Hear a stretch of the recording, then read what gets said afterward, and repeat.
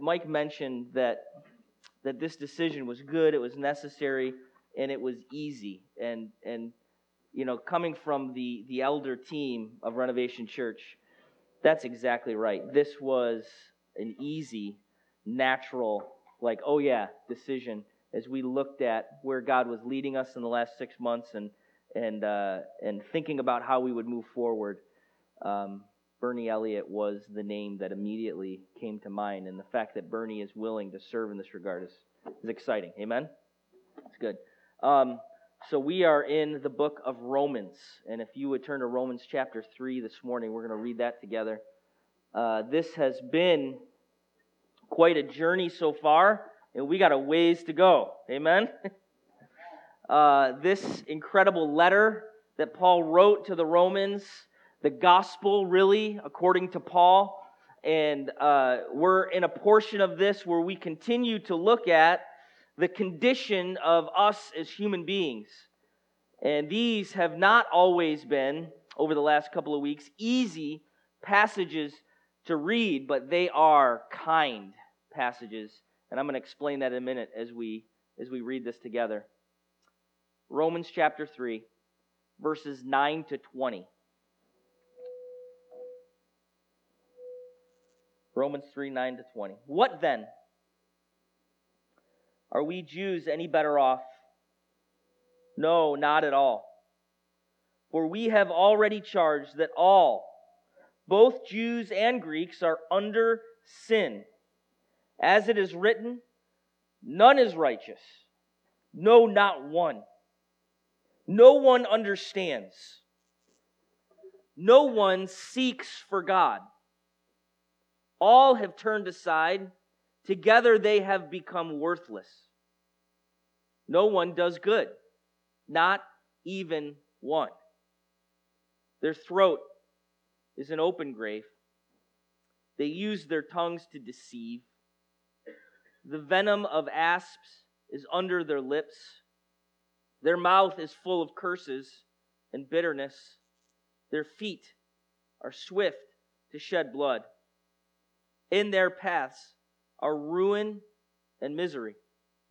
In the way of peace they have not known. There is no fear of God before their eyes. Now we know that whatever the law says, it speaks to those who are under the law, so that every mouth may be stopped, and the whole world may be held accountable to God. For by works of the law, no human being will be justified in his sight, since through the law comes knowledge of sin. He who has ears, let him hear the word of the Lord. Amen. Let's pray. God, we just come to you this morning and ask that you would speak to us through your word.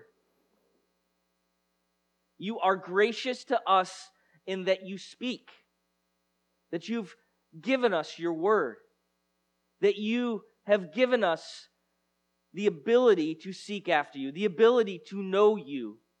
And we come to you this morning and ask that you would open your word to our hearts, that you would illuminate your scripture to us, that we would somehow, through a gift from you, be able to understand, be able to know, have our eyes opened, have a clear picture of who we are before you, God.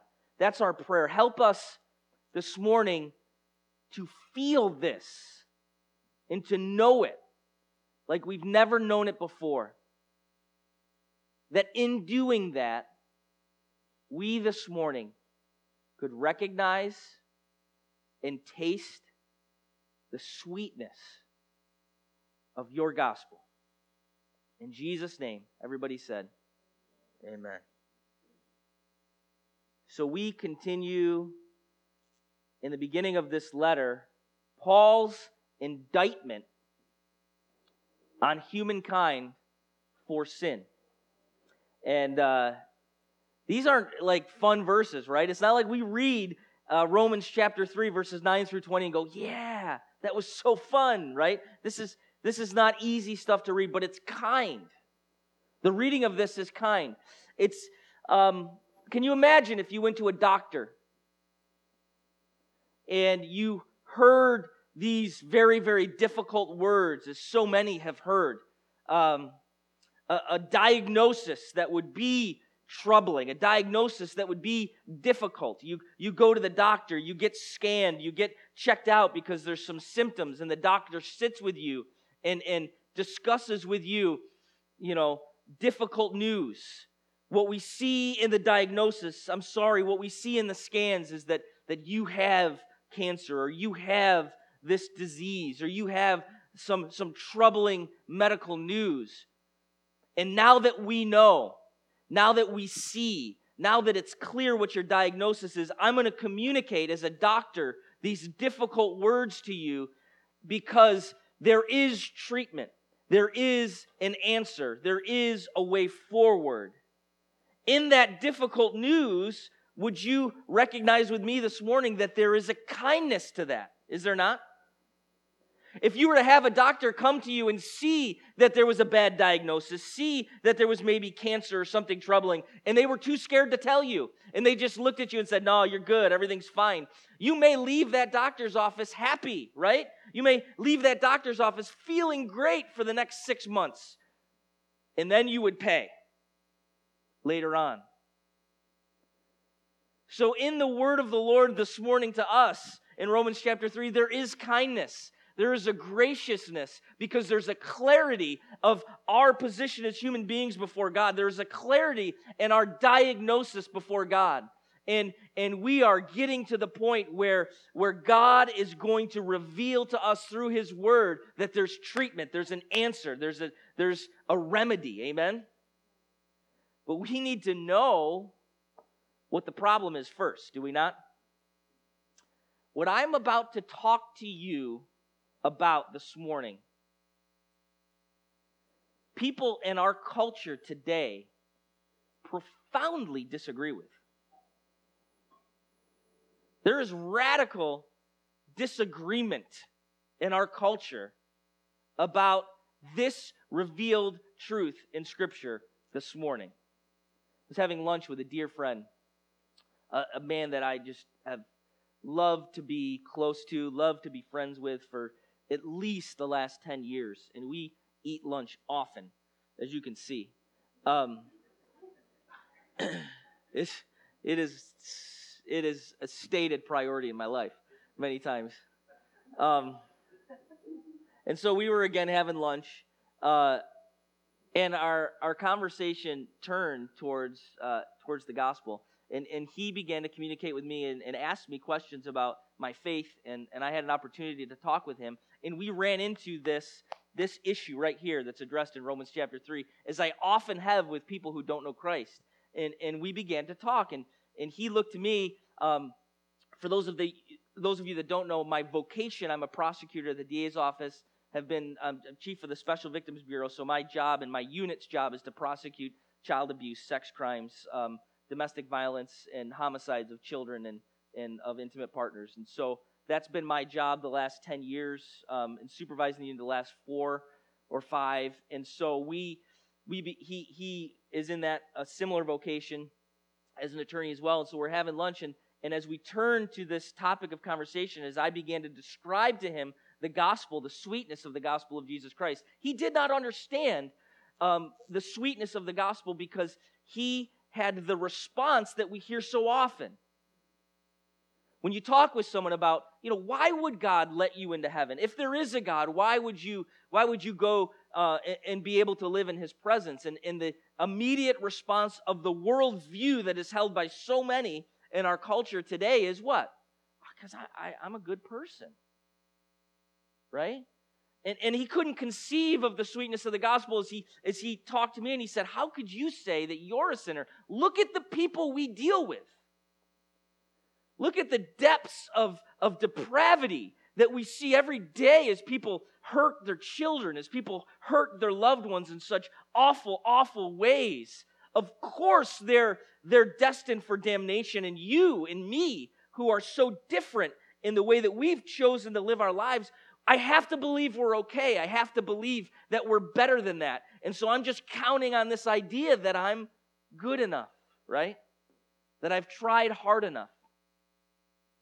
And what Paul's communicating in Romans chapter 3 flies directly in the face of this worldview, of this idea that man is under sin.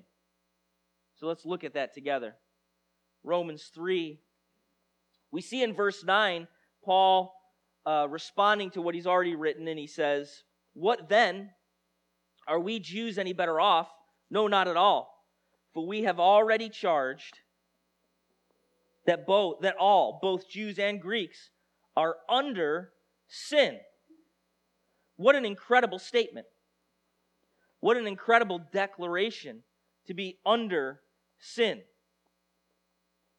So here, Paul has described in his thesis statement in Romans chapter 1. In Romans 1, he articulates the thesis of the gospel, of the good news of the gospel, and it's very exciting. In Romans 1, verse 16 and 17, we learn that this faith is ours, this gift of God, and the sweetness and the grace of the gospel. And then quickly in this letter, Paul's writing turns to the open and almost welcomed sin of the Greek or of the Gentile in his mind. Those who are not under the law, they live a life of sinfulness. And as he's writing this letter, we see that there's this general universal suppression of the truth that we've exchanged for a lie. The truth that God has revealed of himself to everybody in nature and in everything that is so obvious to us as we look around at creation. We've suppressed the truth in our broken, sinful state, and we've exchanged it for a lie, right? Paul writes that. And he also writes to the Jews who would look at the Gentiles and would say, yeah, of course they're sinful. Of course they're wrong. But we have the law. And he looks to the Jews and he says, you're no better. In your hypocrisy and in your declaration that you know what the law is, you condemn yourselves because you know it's wrong, but yet you do it anyway. And in your heart, you're sinful as well. And that's chapter 2. And so in his conclusion, right here, we say, he says, what then? In consideration of that, what then? Are Jews better off? In the rhetorical question, the answer is no. And he says, for all, Jews and Greeks. And in the way that he's writing this in this century, it just means everybody.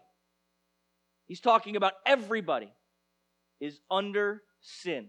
What an incredible declaration. Wow. Everybody is under sin. It's not just that we commit sins, right? It's not just that we do sins and that from time to time we mess up. There is an articulation in the Word of God, an indictment on us that declares when sin entered the world, the fallenness, the brokenness of man, we are under the weight of sin. It's like, in our vernacular, we would say, I'm doing good at work. I'm just on top of things. I'm doing well. We're not on top of things. We are under sin. We are under the weight and the brokenness of sin, incapable in and of ourselves to come out from under a sinful state. It is a sickness that we have all contracted and that we all have as we are under this, and it leads to death. Do you hear what he's saying this morning? Everybody, Jew and Greek, under sin. What an incredible declaration. In an age where everybody's just good, right? In an age where people believe people are inherently okay, people are inherently good, and you would say, well, aren't we better now in a civilized society?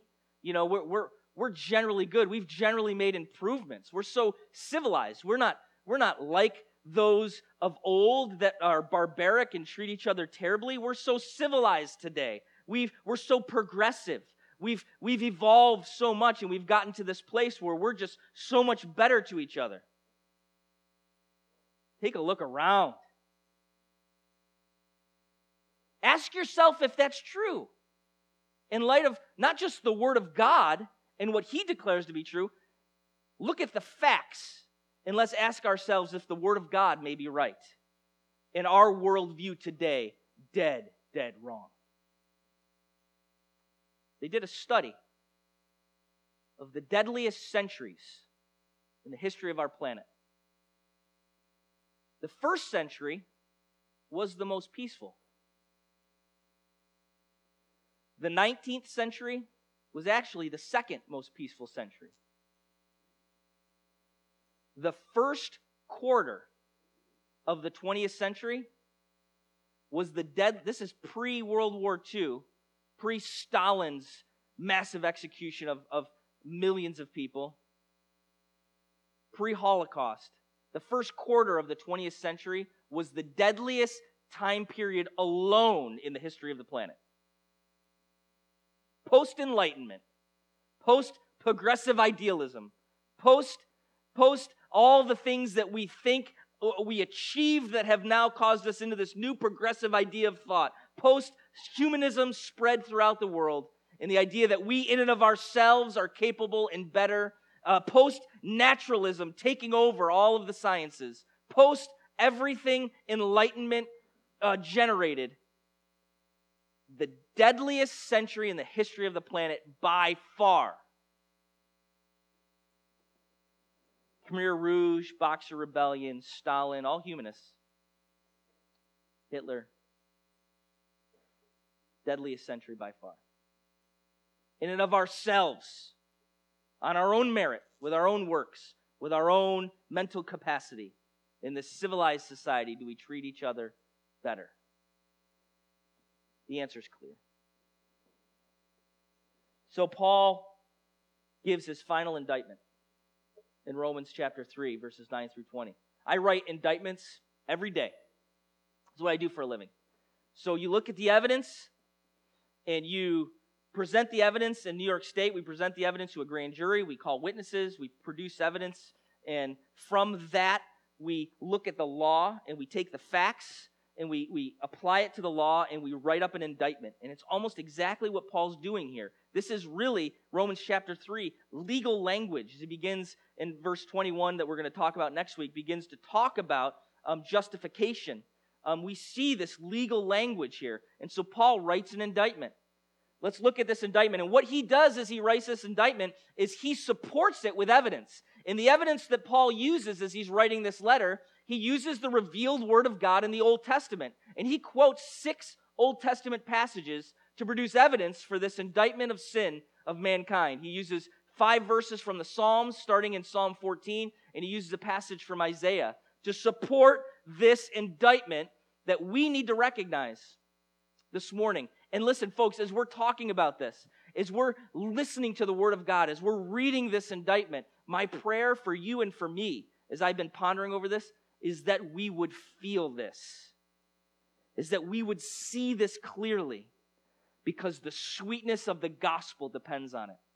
The amazing grace and love and mercy and sweetness of the Father will come right through as we recognize our desperate state before God this morning. Amen? So here's the indictment.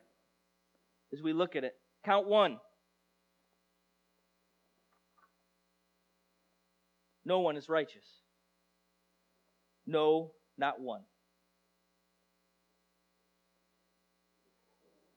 What then? I'm going to go back to verse 9. Are we Jews any better off? Not at all. For we have already charged that all, both Jews and Greeks, are under sin, as it is written. Because count 1, quoting Psalm 14.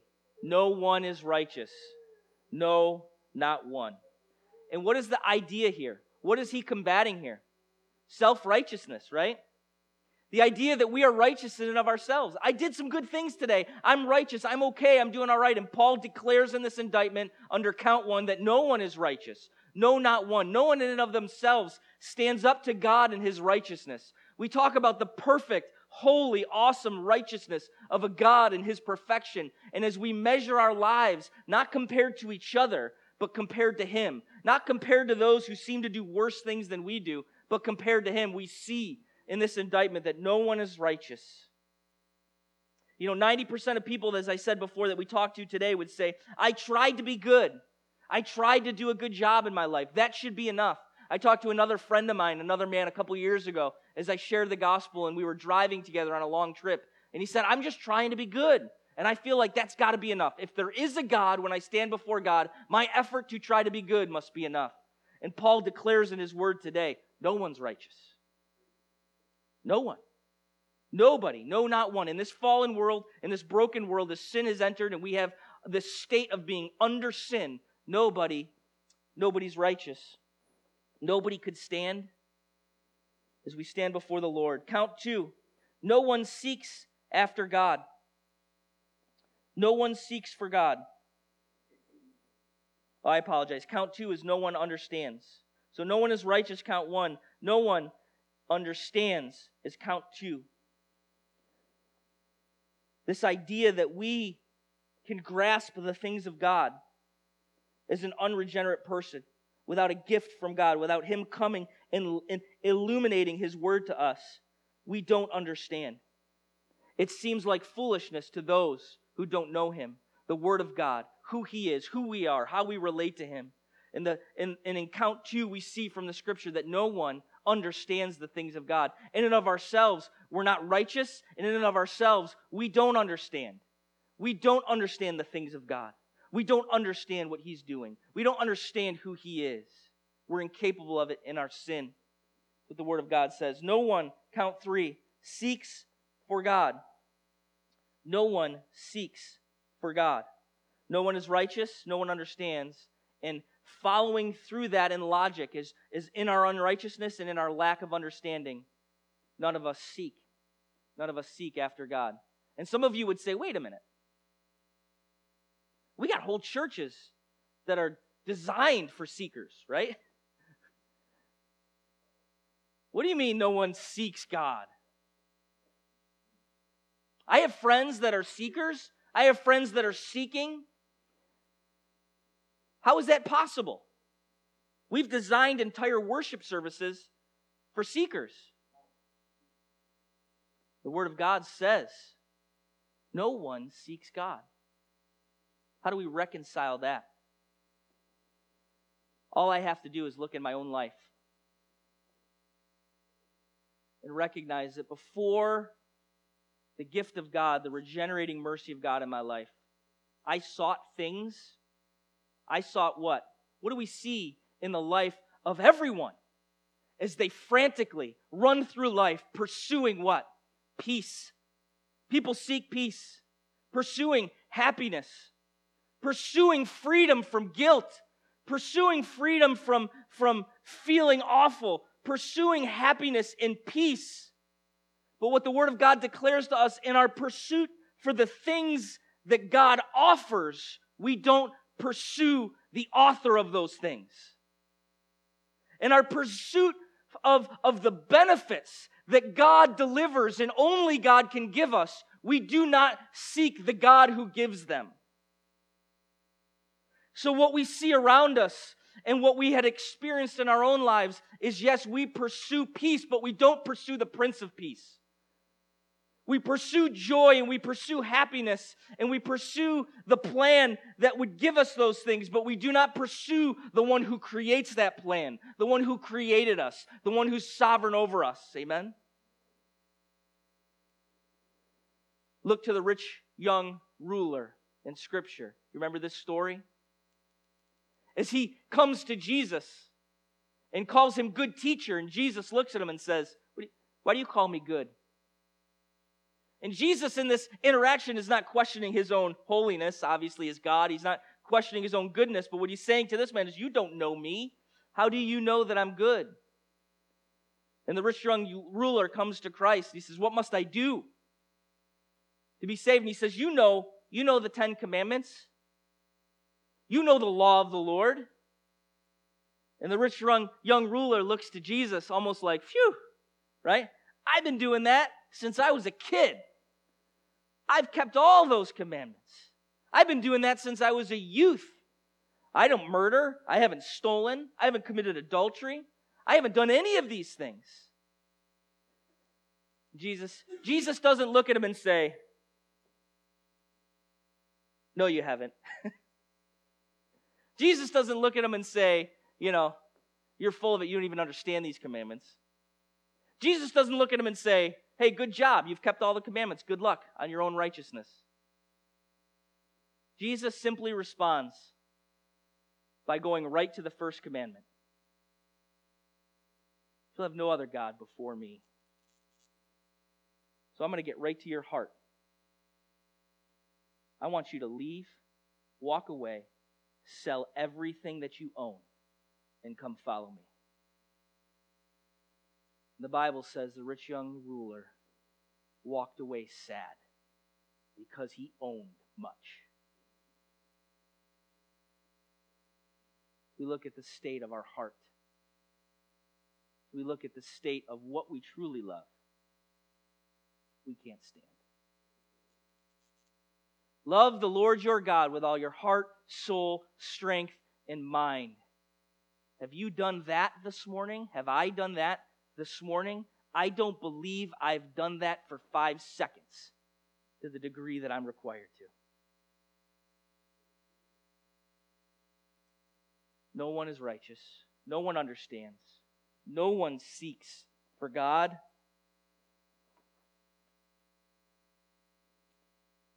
Count 4. All have turned aside.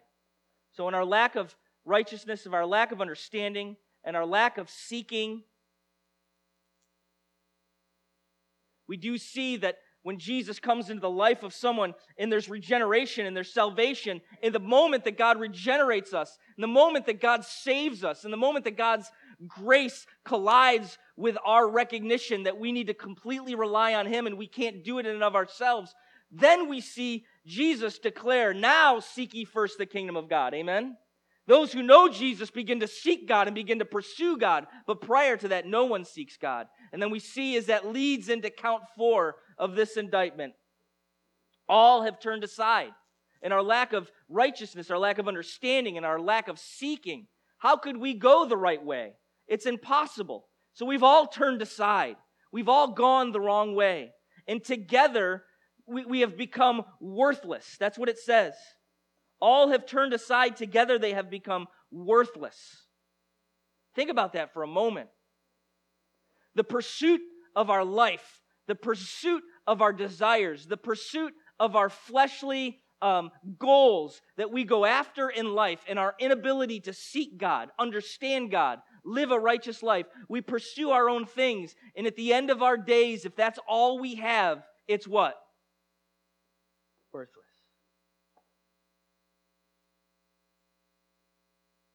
Back in the age of word processors, my kids have no idea what that word even means. It was like this thing, pre-computer, right, that you typed on, and it was Word, Microsoft Word, for the millennials in the room. It was before Word. It was just, that's all it did. And I was in college, and we had gotten one of these in the dorm, and it was one of my first times using this and not just writing my papers. And I stayed up all night, drinking a pot of coffee, writing my paper in undergrad. And at about 4 a.m, hitting some button that meant something that I didn't understand other than it was what? It was all gone. Anybody been there? And I had no capacity to retrieve it. And given the fact that it probably didn't make sense anyway, as I was writing it through like from 11 at night through midnight, 1, 2, 3 in the morning, I'm at about 4 a.m, realizing I can't recreate whatever just happened over the last 4 hours. And it is completely gone. My work, my toil, the coffee, everything was worthless. Anybody ever been there? The rich, the famous of this world, those that we love so dearly, the work, the toil, the achievement, the award ceremonies, the looking to each other and telling each other good job, all of it amounts in our lack and our ability to seek God, to understand God, all of it amounts to what? Nothing. It's of no worth in the scheme of eternity and in the scheme of what God thinks matters. It's the fourth count of this indictment. So many things we pursue, so many things we go after, so many things sometimes we put above God and think that they're worth something. And in the scheme of things, it does not matter. We spend so much time and money and resources pursuing that is of tomorrow's garage sales.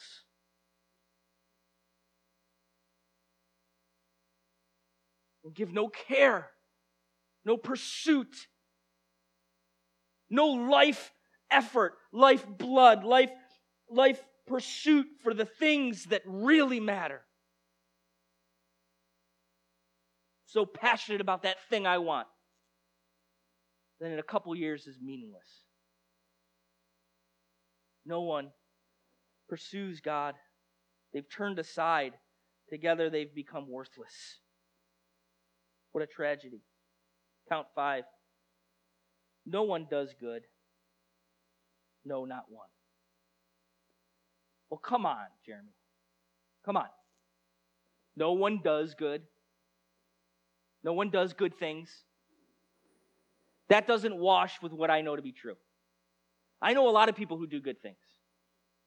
I have friends that don't know Christ, that are atheists, that have no thought after God, and they serve the poor. They give their time. They help people. They do good things all the time. And even in my own reading of this, I had to take a step back and say, God, what are you saying? What is your word saying? And as I began to look at this passage and what rises from this indictment in count 5, I realized I'm measuring what's good based on my human measurements of what's good. But how does God measure what we do as being good? There's two aspects to doing something good. There's the aspect of an outward action. I didn't cheat on the test. That was good. I didn't lie when it would have helped me to lie. That was good. But we never look to the thing that we know declared throughout Scripture that God looks to. What is the inward motivation to your action? Where is your heart in relationship to what you're doing? Is your heart trying to please and love God with all your heart, soul, strength, and mind in the actions that you're doing? And I quickly realized that apart from the regenerating work of Jesus Christ in my life, even in my good actions, my heart is deceitful and selfish in pursuing my own way. Even when I do good things outwardly, inwardly I am bent and broken and twisted by sin. I tell the truth when it helps me to tell the truth. I give my time when it helps me to give my time. I give my money when it helps me to give my money. I do things when it helps me in my selfish pursuit. And generally, apart from God's work in my life, I am not looking to love and please and serve God with my whole heart in my actions. It's generally to love and please and serve myself. So Paul declares in the 5th count of the indictment, no one does good. Not really. No. And in case you didn't get it, no one does good. No, not one. So here we are. Under sin. Do people do good things? Calvin called it civic righteousness. But under God's definition of good, our hearts are bad.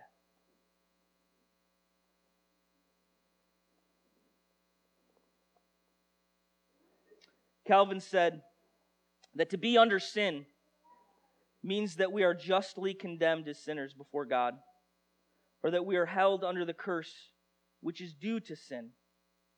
For as righteousness brings with it absolution, our sin is followed by condemnation. We recognize after reading this indictment that we are under sin. We recognize after reading this indictment that in and of our own effort, in and of ourselves, we cannot come out from under the state that we're in. He now turns, as evidence and proof of this indictment, to metaphors. As if we didn't feel this enough, let's feel it some more. And he turns to some metaphors to describe our sinful state. Let's read it together. The first metaphor starts with our throat, then we go to our tongues, then we go to our lips, then we go to our feet, and he's describing our sinful state in metaphor form. Our throat is an open grave, number one. Our throat is an open grave. And this rings of Jesus looking at the Pharisees and saying, you're like whitewashed tombs, but inside you're all dead, full of dead man's bones. If you were to look into the throat of us, you would see inside that it's dead, regardless of how we fake it and look on the outside, on the inside. Your throat is like it's an open grave. On the inside, it's only dead. Number 2, your tongue deceives. You don't love the truth. Our tongues are deceptive, are they not? Our tongues don't know the truth. He continues the metaphor. We only tell the truth when it helps us. Number 3, poison of asps under your lips. An asp was one of the deadliest of reptiles. If you harken back to Cleopatra, was bitten and killed by this. And it's as if the sacs of venom are under our tongue, under our lips, full of this poison. We only need, listen, how true does this ring to us as we read the Word of God together this morning? Just turn on cable news for 5 minutes. Can we destroy with our tongue? Can we kill? Can we tear down? Can we just do incredible, destructive things to each other with the way that we talk? Introspectively, even looking into our own lives, looking into my life, quickly can I utilize the power of the tongue to hurt, to destroy? See it with our kids, see it in our own lives as we recognize the truth of the Scripture. Mouths full of cursing and bitterness. You ever watch old movies and think, how did people communicate in film before they just cursed nonstop, right? Were they able even to communicate anything? It is certainly the state of our society today, is it not? That vulgar cursing and bitterness is the norm. I have a coworker, actually, he's like an Olympic champion of cursing, right? Just can work it into every sentence multiple times.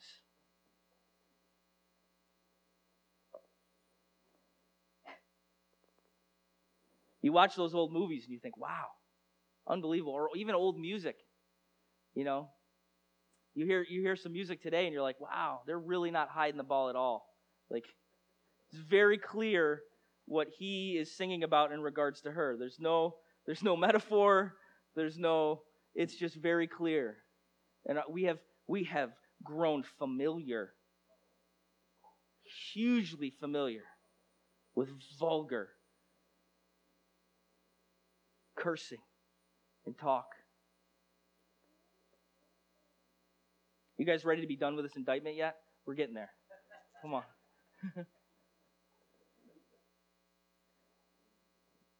Feet swift to shed blood. In our bitterness, we run for violence. Ruin and misery are in our paths. Some people would say, we're so much better today. I think we've articulated the reality that even in our civilized society, we're not. Number 8, no fear of God before their eyes.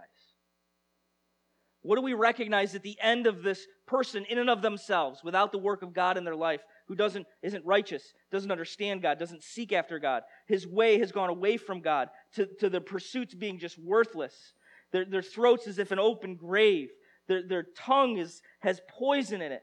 And their way is violent and full of cursing, and it's destructive.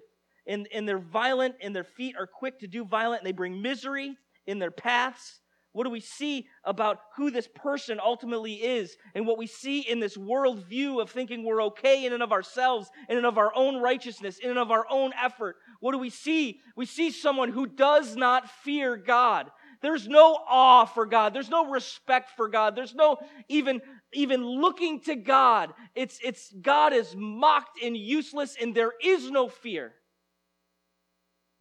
And as I read the Word of God, and as I see who God truly is in relationship to me, that is a scary state to be in, is it not?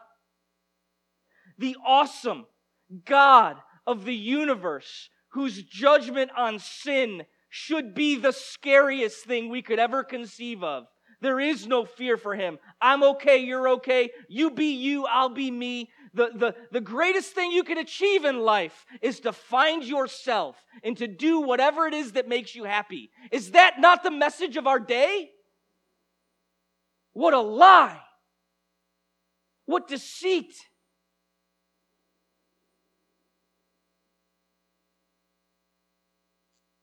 As we recognize who we really are, the truth of what we really are in relationship to God, we see this need for what? The fear of the Lord. But He's a loving, gracious, forgiving God. Yes, He is. And I still fear Him as I think about the depth of my own sin. As I look at my life and where I fall short and where my character and the characteristics of who I am measures more up to this indictment than it does to anything else, I recognize something, and that, folks, is the purpose of this passage. As we feel this morning, get ready for verse 21. Because the purpose of this passage is for us to recognize that nobody's righteousness in and of themselves, no one can measure up in and of yourself. And that's why Jesus came. Amen? That's why His righteousness has fulfilled everything that needs to be fulfilled. And under sin and under this indictment, God gives us the gift of realizing our need to rely on Him completely. God, I can't do it. I can't pull it off. I'm not even looking for you apart from you coming into my life, invading my space, and drawing me to yourself and giving me the ability to see my need for you. Amen? This is sweet, sweet news. This is good news. My friend at lunch, I said to him, as he lives under the great stress of his life, and at any moment he feels as though he could lose everything, I was able to look at him across the lunch table and say, man, his burden is light. His yoke is light. You need to, I said, I'm not going to say his name, but I said, friend, you need to come to the end of yourself. And stop trying so hard to be good. Stop trying so hard to achieve it. And recognize your need to rely on Christ because He has done it for you. And I don't know what he took away from that conversation. And I know I'll have many more conversations with him. As he's seeking peace, I pray that God does something in his heart that he realizes he needs to seek the Prince of Peace. Amen? The one who can give it to him. This indictment leads us to that place. I want you to think about this for a minute, and I'm going to close. I know I've gone a little long. When I'm getting evidence prepared in a case, I'm always trying to find things as a prosecutor that get me to the truth and that I can add into evidence that show that my version of the facts is exactly what happened in a particular case. And so we do a lot of things. We employ a lot of investigative strategies. I got to tell you, one of the greatest things in the world are jail calls. You can imagine. It's unbelievable. It says when you're sitting in jail that this is being recorded. I don't think anyone ever thinks that we're going to listen to it. But we do. Amazing the gold I get as a prosecutor from jail calls. I had a man confess to his mother that he had killed somebody on the jail calls that he had been arrested for. He had killed a woman. And I'm listening to the jail calls, and he said, yeah, Mom, this is what happened. This is what I did. And I'm thinking, oh my goodness, wow, this is great. I'm taking notes and writing down the time of the call with his mother where he confessed to it. And then he said, Mom, I got to tell you, I love the chocolate milk at the jail, and the guard keeps slipping me extra chocolate milk. And she's like, okay, that's great, honey. And he says, well, I got to be careful, though. They listen to these calls, and I don't want to lose the chocolate milk. And I remember thinking to myself, wow, that's amazing.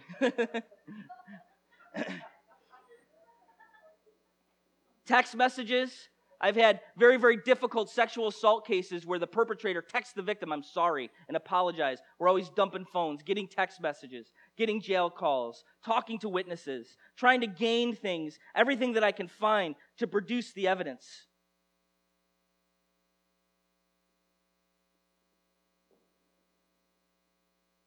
We have this incredible gift this morning. We have a God who knows every single thing you have ever thought, you have ever said, you have ever done, you've ever thought of doing. You get the gracious gift, I get the gracious gift this morning of knowing my darkest, my deepest, my worst thoughts that are logged in the computer of my brain, my worst words that have ever been spoken out of my mouth to another person in private, the worst, most awful things I have ever done.